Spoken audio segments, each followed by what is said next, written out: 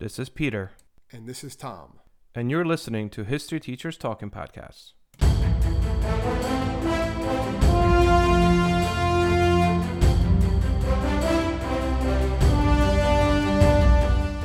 All right, this is Peter Zablocki and Thomas Reska, and welcome back to the podcast.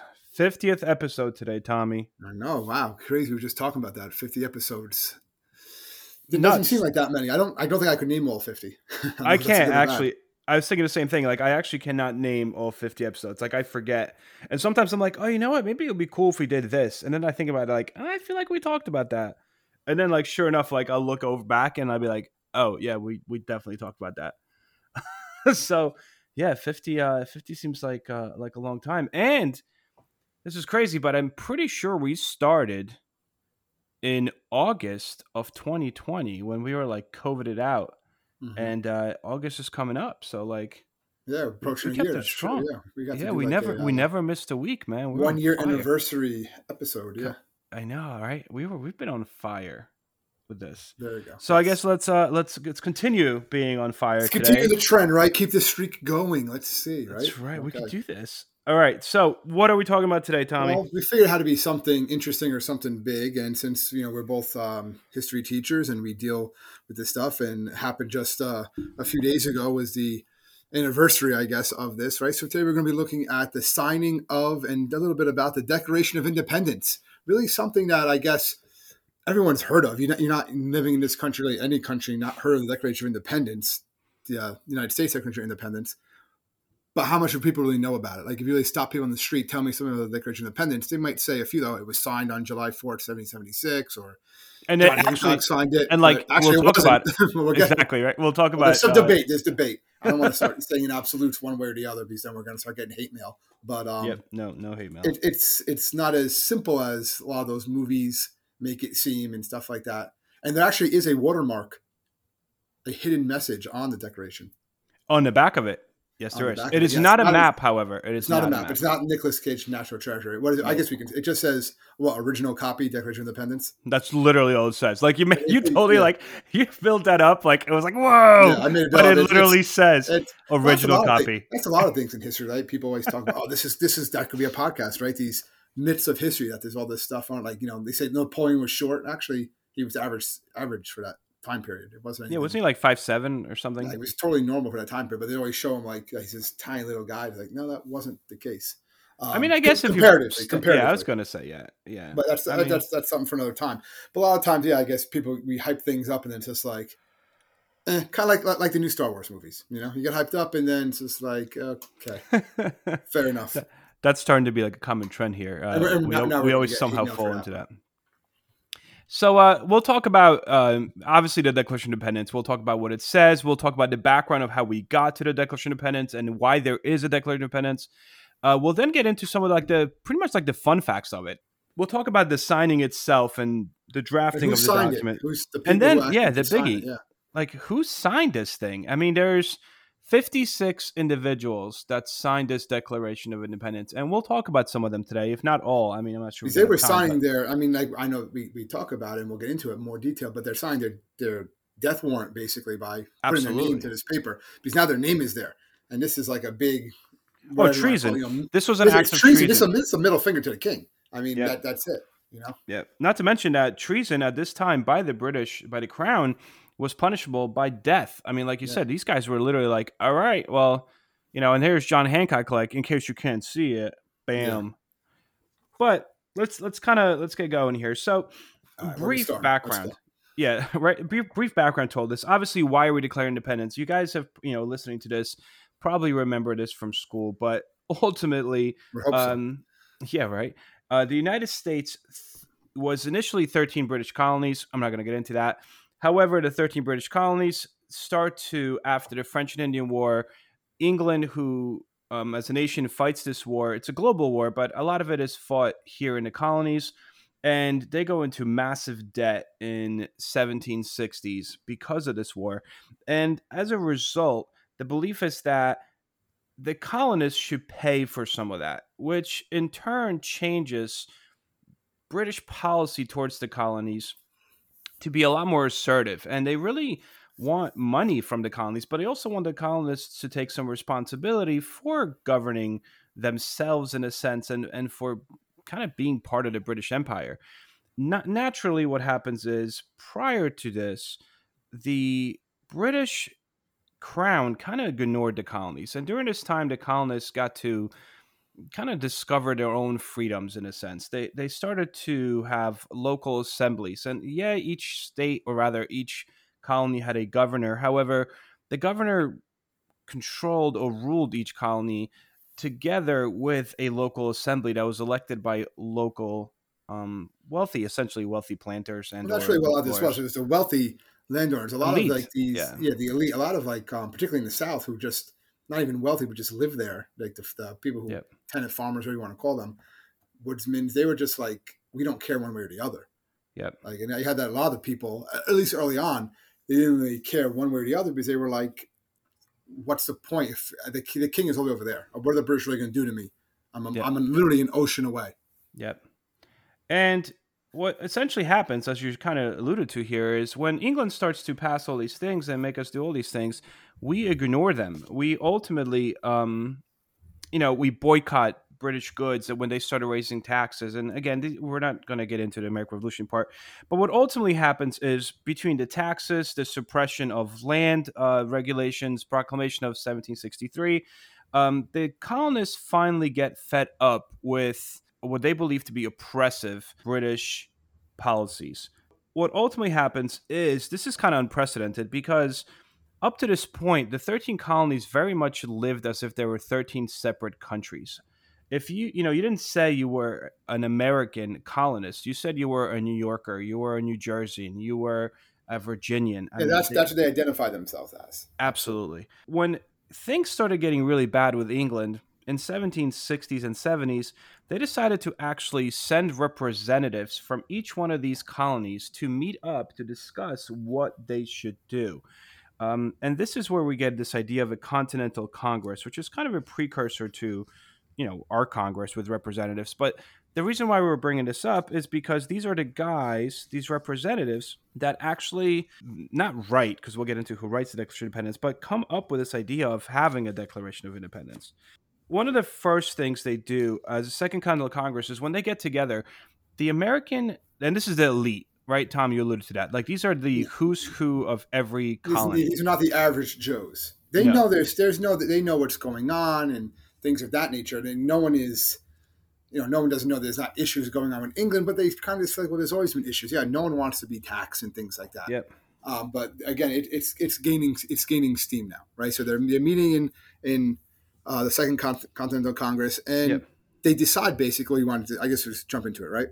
Yeah, I mean, you could jump into it Why because, not? ultimately the goal is we don't want independence initially. We just want England to be nice to us. And then, Well, they said things. They have like the Olive Branch petition, exactly. things like that, and it's not going anywhere. Basically, the King George III basically decides, you know what, I'm not dealing with them. Yep. Like he wants to take a stand. He wants to, show an example who are these colonists and things like that. We fought this war, the French Indian War, and stuff like that. They kind of protect them, and now they're not really repaying us and things, and that they're not showing their loyalty to the crown. So he's all in on this too. He's setting it by Yep. force. He wants to put down this rebellion, and so that's why they realize they have to have this declaration. And the Declaration of Independence was, I like to always describe it. It was designed for more than one audience, right? A bunch of people. One, the king. They want the king to see this. The colonists themselves, right, to rally the troops basically, and the world. All right, so it was designed to multitask. Okay, they wanted to rally troops to get people to jump in, but also they wanted people to really understand why they were declaring independence, to try to win foreign allies. They know they're not beating England, which at this time is the most powerful nation on earth. They're not beating England by themselves, so they need help. All right, so if you really look at the Declaration and really break it down, the first couple sentences states the main purpose: to explain to the colonists their right to revolution, right? These clauses which impel them to the separation, right? And then Congress basically has to prove the legitimacy of their cause. And then they also need to motivate people to really, the allies, to come and join the fight, which they are going to do. Right? Basically everyone gets in, all the other countries that don't like England get involved in this war in some way, shape, or form. You can call it a world war. You could easily call this a world war. You could. I think, the same could be said for French and Indian War that came, a few decades before. Yeah, absolutely. I would say. Absolutely.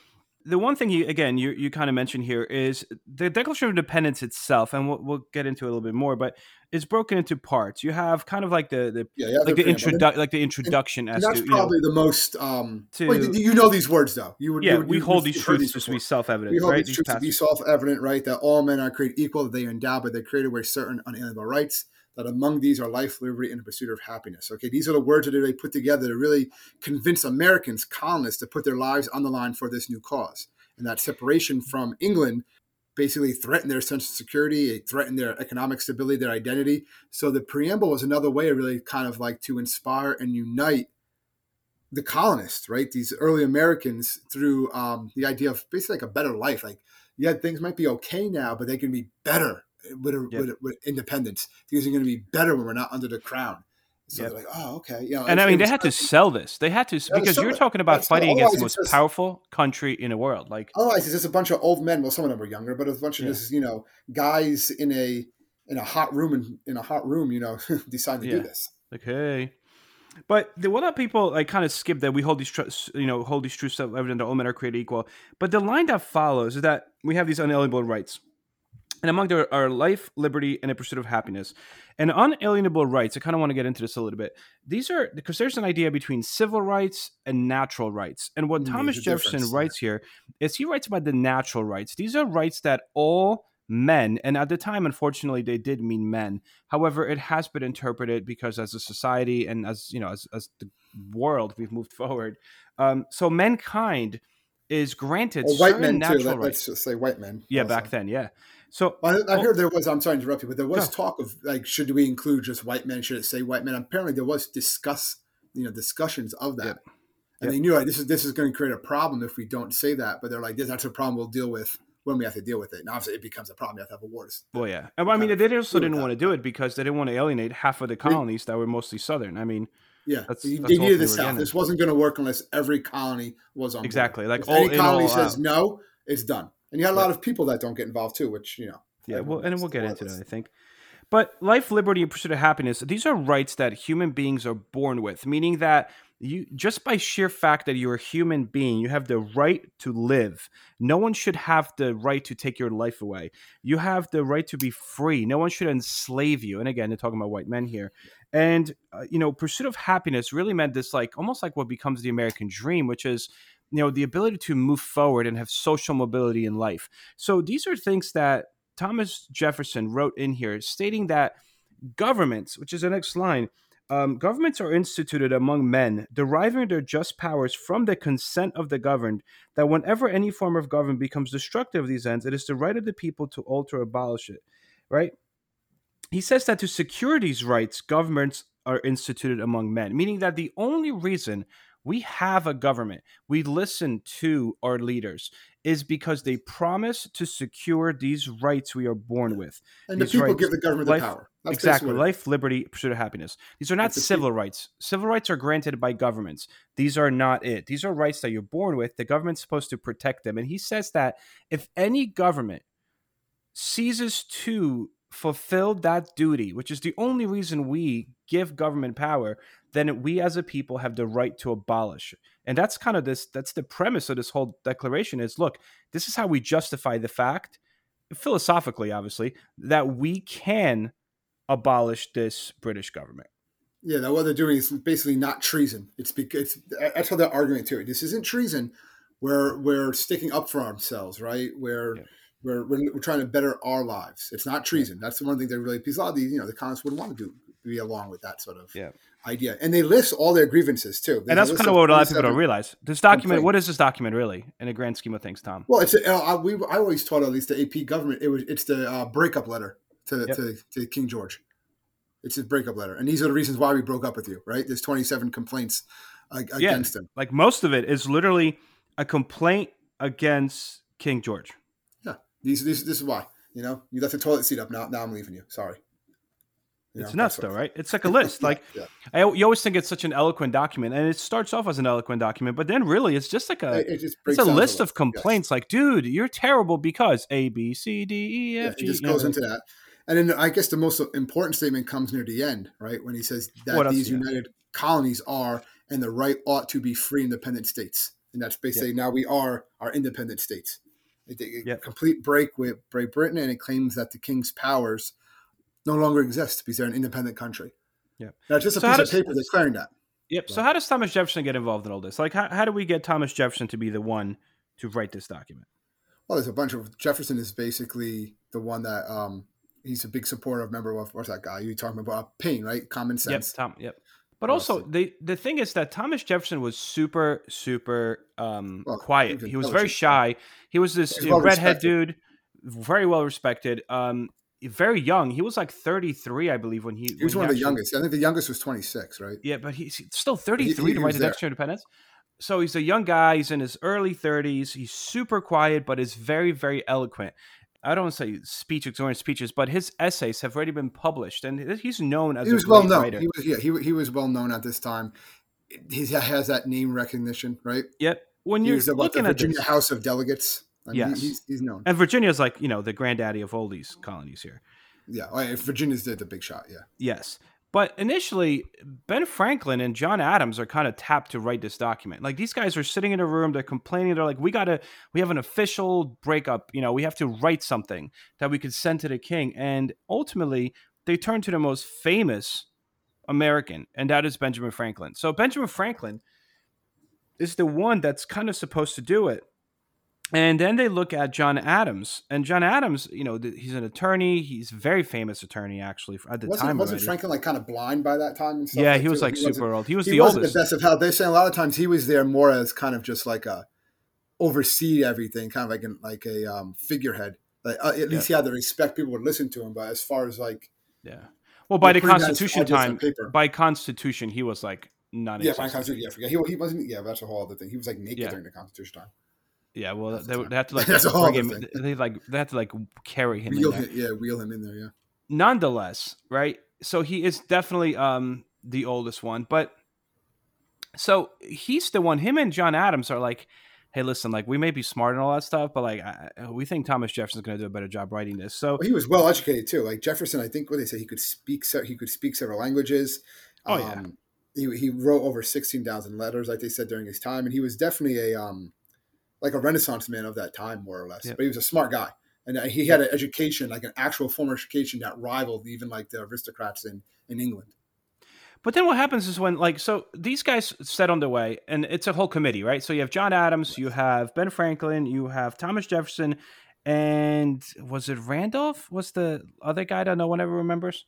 I want to say it was Randolph. They were the committee to actually write the document down, right? So Thomas Jefferson, very skillful, crafted prose. He's kind of chosen by this committee. They're like, hey, you do it. So he does it.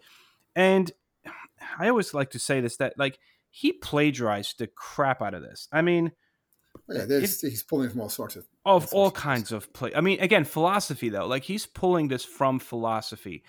But the biggest one I think was obviously John Locke, which is he's an English philosopher. And he's the one that stems with that idea of natural rights, life, liberty, and he calls property his third one.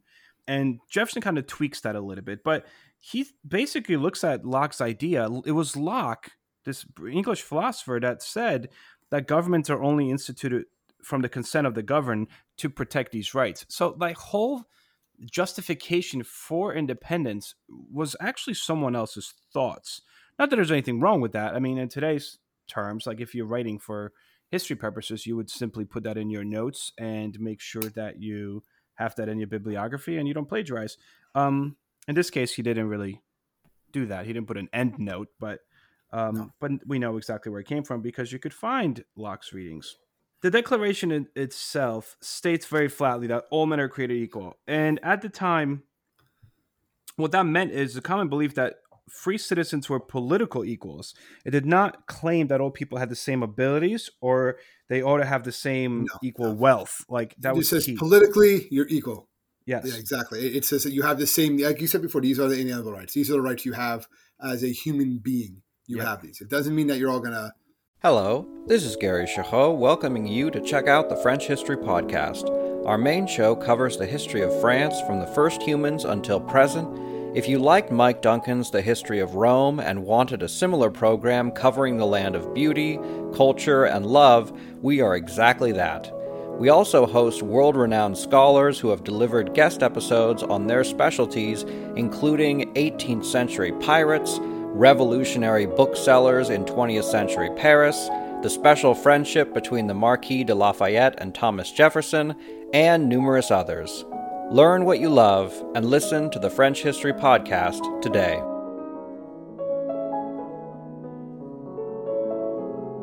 Be it as successful, it doesn't mean anything of that nature. Another thing that's kind of interesting is when he comes up with his first draft, because he's written a few drafts, and actually he would send these drafts to other people in Continental Congress, like, hey, what do you think about this? What do you think about that?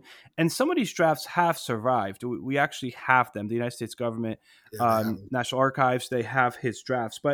And that's how we know for a fact that he actually, his first draft, and again, we all know Jefferson as a slave owner and a very controversial figure when it comes to controversial figure. There's a lot to do with Jefferson. Yes. Yep. So one day we'll definitely have to do the Jefferson podcast. Absolutely. And he actually writes this like eloquent attack on the cruelty and injustice of the slave trade. There's a whole paragraph in here where he's kind of talking about how, you know, this new nation should not be based off of slavery. And this is interesting because, again, he was a slave owner at the time. Now, the issue is that South Carolina and Georgia were the main states, the representatives from South Carolina and Georgia, that kind of protested this. And they're like, listen, you know, our economy is completely based off of slavery. So they flat out said, South Carolina and Georgia, that they would never sign this declaration if that paragraph was included. So to gain the votes of these two states, Jefferson, you know, meets with Adams and Franklin, and they're like, yeah, you got to take it out. So there was no way. There was no way out. They were not going to get every colony supporting with that statement in there. It just wasn't going to happen. Yep. So on July 2nd, this is the key, 1776, the delegates finally vote to unanimously. Well, it's not unanimously. Initially it's not. 12, it's 12. By the second, though, it's 13. 13? But what happened was 12 of them say yes. New York abstains, doesn't vote no. That's what it was. We weren't given the authority by our assembly to vote for independence or not. The other 12 were. And New York does eventually vote for independence. Just at that moment, they do not. And we should also mention that at that very moment, New York was literally occupied by the British Army. That was one reason. Yeah, that was if they do that. There's about 10,000 redcoats in the city. When the city only had about 20,000 people, so they have that was the headquarters of the British. So it was not something really smart to be like, we're going to declare independence. Yeah, let's wait till we get out of New York, then we'll say New York declares independence. Now we should also say that this was July 2nd when these guys decided that colonies will be free. Yes, not July 4th. And John Adams was like, he actually wrote this in his diary, like July 2nd will forever be celebrated in American history. And that didn't happen. So why is it July 4th, Tom? Well, that's when they decided to actually sign it. Yes. That's when they authenticated it, particularly when the president of the Continental Congress, John Hancock, signs it. That's one reason why he signed it so big and bold. And there's always that letter. Even King George can see it without his bifocals. Whether he said that or not, who knows, right? But that's what he kind of writes on it. And then everyone else starts to sign from there. But that's when it is actually signed. That's when these delegates are not just, they're putting their names to this document, when it's becoming quote unquote official, right? That they're declaring their independence. Even though really it means nothing. Like, let's face it, if the British win the war, Declaration of Independence means you don't even hear about it. It's a footnote, if anything. Yep, absolutely. But even like the signing itself, there was the official copy of the Declaration of Independence. It was printed on July 4th, 1776, right? And it was printed under Jefferson's supervision. And that was sent to the states and to the army and was like wildly reprinted. There's about 200 of them made, right? The printing shop of someone known as John Dunlap. And that's why the original ones are known as the Dunlap broadsides. Absolutely. Right? They're the ones that are out there. They were sent to, like the different states. George Washington gets one. They actually sent some to Britain. They do, which were actually found recently. Somewhere found. One was found in like West Sussex County Council in England found a copy of it in 2017. They're like, what? Yeah, by September it started being translated into like German and stuff like that. And the first copy I think was lost in France, and then the second copy arrived in November. But the one copy that was actually officially signed, like hand signed by Congress, is known as the engrossed or the parchment copy. And by what engrossed means that it was like carefully like handwritten. Basically, it was a nice, slowly handwritten paper. And this is kind of interesting. I'm sure you saw this, that this copy, at first of all, through 1800s, no one really cared for it that much. So the ink started fading, because no one like really cared for it until like 1800, like late 1800s. Are like, oh, we should probably preserve this. Now, also in 1921, the custody of this engrossed copy of the Declaration was transferred from the State Department to the Library of Congress, along with the United States Constitution as like the original documents. But then when the Japanese attacked Pearl Harbor in 1941, I Yeah, don't know if you they're read this. locked.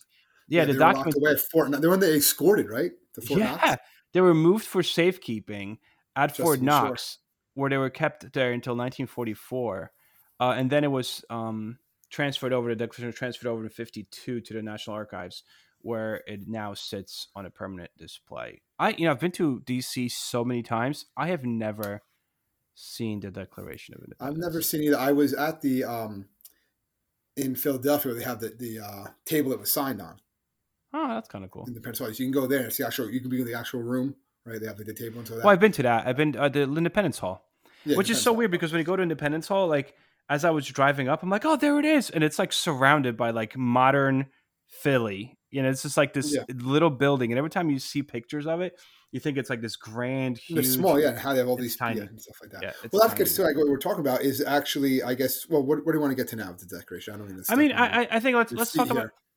here. I don't know. I mean, we'll talk about Declaration. So let's talk about some of the stuff like before we get into who signed it. What are some fun facts that we know about this Declaration of Independence? Well, there's a whole bunch of stuff, but I think one of the interesting ones is too that at no time do historians believe that all 56 delegates were actually there at the same time. Yes, So that's like a absolutely. huge thing. Even though I think John Adams and Thomas Jefferson, they kind of say that happens, right? That's kind of become Hmm. the narrative of history. But looking back, a lot of the people who signed it weren't even delegates at that time, or they were definitely not in Philadelphia at that time. They're saying that at most had about 31, maybe up at most 33 people were actually there in Independence Hall signing it at that time. Yep. The other one signed it later on, and that the actual Declaration of Independence, when you get all the signatures on it, doesn't happen until sometime in August. Except August one. 2nd. Thomas McKean of Delaware was actually the last person to sign it, and they say as late as 1777. Yeah, I saw But that too. Yeah. I mean, again, it's one of those footnotes in history, but like, and it's not going to change anything. July 4th is going to be July 4th. That's when the independence was announced, right? also, like, so Because people that's what that happens. signed it, like there was two 26-year-olds from South Carolina, both of them were the youngest to sign a Declaration of Independence. Thomas Lynch Jr. and Edward Rutledge. Then Ben Franklin was 70, and he was the oldest member to sign it. 8 of the men of the 56 were born in Britain. There were all out of these 56 guys, they were all lawyers, businessmen, farmers, teachers, and one minister, John Witherspoon of New Jersey. Ta-da. Mhm. 9 of these signers died before independence was officially won. Right? So technically, That makes the sense. independence is 1776, and we officially end this war in 1783. That's when the states kind of officially become independent. 9 of the signers died. Now, some in like weird, bizarre circumstances, which I think we'll kind of talk about when we talk about these guys. Well, no, they said this about today. There's 26 known copies Hmm. of the actual Declaration of Independence, these Dunlap broadsides that were printed. And there was a famous story I always like to tell my students. It was one that happened in 1989 in Amsterdam, Pennsylvania, Adamstown, Pennsylvania. And Amsterdam. What do you want to go to yeah, I don't Amsterdam? know. Yeah, I guess so. What happened was it was tucked behind this person's at a garage sale, right? Sees a picture frame, has a picture in it, but sees a picture frame. Oh, I like that picture frame. Buys it for $4. Rips out the picture that's in there, and in between the papers is actually a copy of the Declaration of Independence. I would love to find something like that. This like reminds me of Goonies. And he sold it to a TV producer for $8.1 million. But it's actually is a signed copy, one of these Dunlap broadsides. Crazy.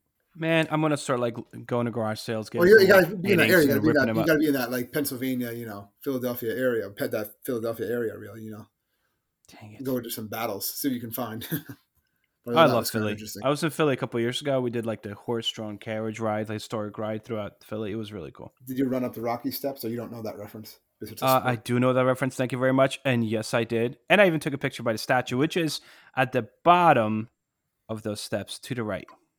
Or at least that's where it was when I was there. Just making sure. All right.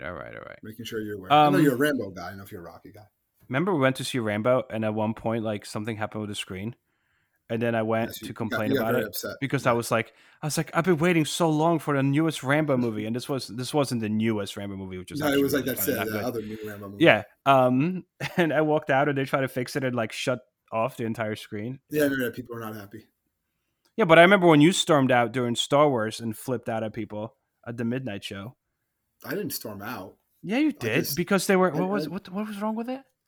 There was something. I think the lights didn't go off. No, it was in 3D. They put on the 3D one in a regular showing, and then we couldn't see it. Yeah, I remember now. Anyway, side note. Getting back to real stuff. Getting back to this. All right, so let's talk about some of these guys that signed this thing. Well, I know one interesting fact about them and get into some of these guys was that 6 people that signed the Declaration of Independence, they also signed the Constitution. Really? Did not know that. They kind of carried over. Like obviously Franklin was one of them. Sherman, right? Famous Robert Sherman. Jefferson was not, because Jefferson was not, no. He was in France. He was in France at the time, yes. So, out of these guys that signed it, I mean, 56. I'm not sure if we're going to go through 56. However, we're not going to go through all 56 of them. No, there's some interesting ones though. If you want, there's a memorial to them outside the National Mall in Washington D.C. that has all their names on it. Yeah, it's by a reflecting pool. It's not far from the Vietnam Veterans Memorial. It was created in it was dedicated in July 2nd, 1984, and it has all the names on it of the people who signed it. Again, I've walked through there so many times, and I never knew it. So George Wythe, born 1726, died 1806. He was from Virginia, and he was one of the signers of the Declaration of Independence. Came from a very wealthy agriculture family. The reason I'm mentioning him because I thought it was kind of interesting, his life story. He was a member of House of Burgesses and a one-time Attorney General of Virginia before any of this happened. Then he becomes America's first law professor at the College of William and Mary. This guy's like kind of badass. His students were Thomas Jefferson and James Monroe and John Marshall. Like, this guy taught them law, right? So there's George Wythe, I guess. After declaring independence, he decided to free his slaves, and he willed part of his family property to one of his slaves. So obviously this was super controversial, and his grandnephew, who was disinherited, decided that he's not going to have any of that. So he fatally poisons this former slave, and George Wythe. Like, he poisons his. Yeah. Well, he wanted to make sure that he was upset because he was going to lose some of his inheritance. He realized that. So this guy died. To these slaves, so he tried to poison them, and he wound up poisoning George also. So he died. I thought that was kind of crazy. 80 years old, which is pretty old for the time, obviously. Yeah, but still, I thought it was kind of interesting. Like, I mean, there's a few weird deaths in here from the guys that signed it. All right, what else? You have John and Sam Adams, obviously, right? We know those guys. Yeah. Sam Adams, I feel like Sam Adams, obviously everyone knows Sam Adams from The Beer, but Sam Adams was a troublemaker in all this. Like, this guy was the leader of the Sons of Liberty. He was, as far as the British were concerned, he was a terrorist that was part of a terrorist group that tarred and feathered British customs official, threw tea overboard the Boston Tea Party, caused a ruckus everywhere he went, basically harassed the British soldiers. That was Sam Adams, not John Adams. John Adams was like the eloquent attorney. He was more of a politician. He was more of a politician. Sam Adams was like he was the big mouth. Yeah. Yeah. So Sam Adams in there. Good friend of Thomas Paine too. Yes. How about from our home state here of New Jersey? You have an individual by the name of John Witherspoon, and he brought a lot of impressive credentials to a lot of public acclaim. He was very well known at this time, and he was the president of the College of New Jersey, which is now Princeton. Yep. So that's some of the things that he did. And he was basically, in November of 76, he shut down and evacuated the college as the British soldiers actually started to come in, right, as they were approaching. And the British actually occupied the area and did a lot of damage to the college. They almost destroyed it. And following the war, he devoted his life to rebuilding the College of New Jersey, now Princeton. He served twice in the state legislature, so that was kind of the things that he was doing. So he voted in favor of the Declaration of Independence and made a notable comment on the occasion in a reply to other members who argued that the country was not yet ripe, not yet ready for this declaration, that in his opinion, it was not only ripe for measure, but in danger of rotting for the want of it. That was a kind of interesting little saying there. He was a very active member of Congress, served in a whole bunch of different committees and stuff during this time. So, yeah. Interesting because College of New Jersey, there's so many people that claim to be known as the College of New Jersey, and you have TCNJ as well. Well, but this is the original. But this is original. This is the original College of New Jersey. Thomas Lynch Jr. of South Carolina, who was one of the youngest, again I mentioned that before, at 26, attended Cambridge University in England, studied law in London, came back home, was elected to Continental Congress as a representative of South Carolina, considering his education and background. He signs the Declaration of Independence. After that, he kind of becomes really sick. And his wife suggests, this is still in 1776, that maybe they should sail for the West Indies, like the Bahamas, Caribbean, and maybe that will make him feel better. Yeah, so, he was the air and stuff, mere months after the signing of the Declaration of Independence, he gets on a ship with his wife. Ship disappears, and neither was ever heard from again. So this guy dies within mere months of the signing of the Declaration of Independence, which I thought was kind of interesting. One individual who signed it, but he couldn't sign by the other delegates of the state because there was not enough room. I think that was a lot. So he had to sign somewhere else. But he was another one that didn't. I mean, he died in 1778, so he didn't really get to see the whole result of everything either. George Taylor from Pennsylvania, born in Northern Ireland, came to America when he was in his early 20s, became an ironmaster. So in 1775, he was appointed to take the place of a Pennsylvania delegate who refused to support the break with Britain. This is kind of interesting. You had this law too. They got kind of removed. You don't support it. All right, you're not part of this delegation anymore. Bring someone out. So that So I mean, it was political. They were able to work things around this. Yeah. So they're like, you're going home. George Taylor's coming in, and anyway, he missed the vote for independence. He didn't make it in time, but he arrived in time to actually sign the document. George Taylor, because again, his predecessor said, I don't want to sign this. They're like, you're out. Bring in George Taylor. A lot of these states that now we'll call them states after the Declaration of Independence, what ultimately happened here is the only reason they're together, it's kind of like the enemy of my enemy is my friend. I mean, they're only together for one purpose, and that is to survive this war against England.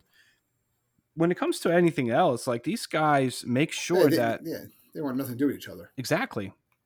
And there's a lot of hostility towards each other. Absolutely. I mean, they form a government basically under the Articles of Confederation, which is concurrent. So another thing I always tell my students, we declare independence, and then what happens? So two things are happening concurrently. One is we're fighting an actual war to maintain that independence, and two, we are forming a government under which, because remember, we're a new country, right? We're trying to get, as you mentioned, trying to be democratic, which is not recognized really by the world, known at this time. So the government we create that is happening concurrent with this war we're fighting to get ourselves this independence is the Articles of Confederation, is under the Articles of Confederation. And it's basically like a loose constitution. We are that's together, what Confederacy is. It's not really beneficial. It's a beneficial, but there's no strong federal government. Nope. There's no real United States of America. There's no real United States as far as we know it today. And that's one reason why individuals that support it are early on kind of back away from it. And they have the Constitution that has to be created. Crazy. In their eyes. Yes. Josiah Bartlett, New Hampshire, is the second person, by the way, to sign the Declaration of Independence. So John Hancock gets all the credit. But after John Hancock walked away, who remembers Josiah Bartlett, who remembers number 2, right? Walks up and says, "I got this," and he signs it second. Interesting. Anyway, I mean, I guess this is a nice short conversation on the Declaration of Independence. Yeah, I mean, you can always just Google the individuals. There's a ton of information on these guys, little bios and stuff like that there. And each one, again, they're putting their life on the line by doing this. So you definitely have to give them that credit. They know that if this is not successful, and there was by no means, a given that this war was going to be successful. You're battling the most powerful nation on earth, the most well-trained, well-equipped army on the planet, and you think you're going to win? Yeah. So, they're signed and they're aware of the consequences if this doesn't work. They do it anyway, which is what's great about this. And it's not like they go into hiding. Like they don't go into. I mean, a lot of these guys. A lot of these guys were actually caught and arrested and thrown into like British jail during this time. But they're just like, yeah, we're doing this. I mean, it is what it is. I saw one more interesting thing I thought I'd bring up. There actually was signed shortly after this. A Declaration of Dependence was signed in New York. Did you see this? No. Declaration of Dependence in 1777. And it was a group of 547 loyalists from New York that signed this. They pledged their loyalty to the crown. So they hear about this, they're like, oh, wait a minute, we it's not all of us. So they were like loyalists that pledged their loyalty, that they still support the crown no matter what. At that point, it doesn't matter, right? The war's going on. But another interesting thing.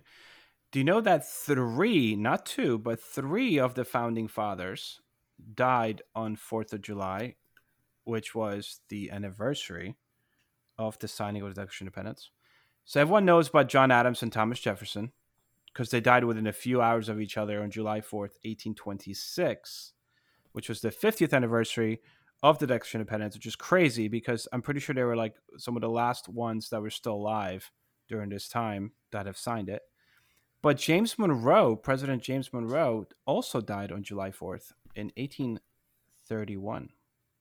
Fun fact. Look at that. Yeah, but it's not as interesting as a fun fact. Yeah. But it's good. It's good. I'll give you some props there. I was going to say, I thought it was kind of fun. It's a good way to end. Nice. All right. So, as always, if anyone needs us, you know where to find us. You could always go to historyteacherstalkingpodcast.com. You could find us on Facebook. We're on Twitter. We're out there. Just look for us. If anyone has any suggestions, come our way. And I think that concludes our podcast. So I hope everyone has an amazing... Concludes our 50th podcast. Our 50th podcast. So I hope everyone has an amazing week until we get back with number 51. Let's go. All right. Enjoy, everyone. Take care. Stay safe, everybody.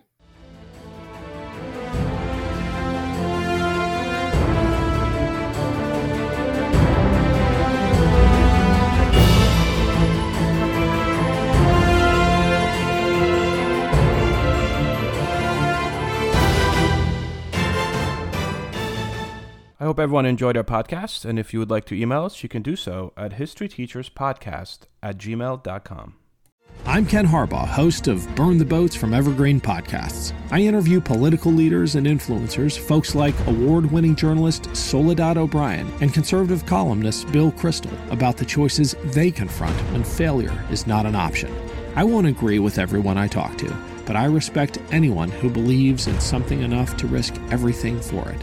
Because history belongs to those willing to burn the boats. Episodes are out every other week wherever you get your podcasts.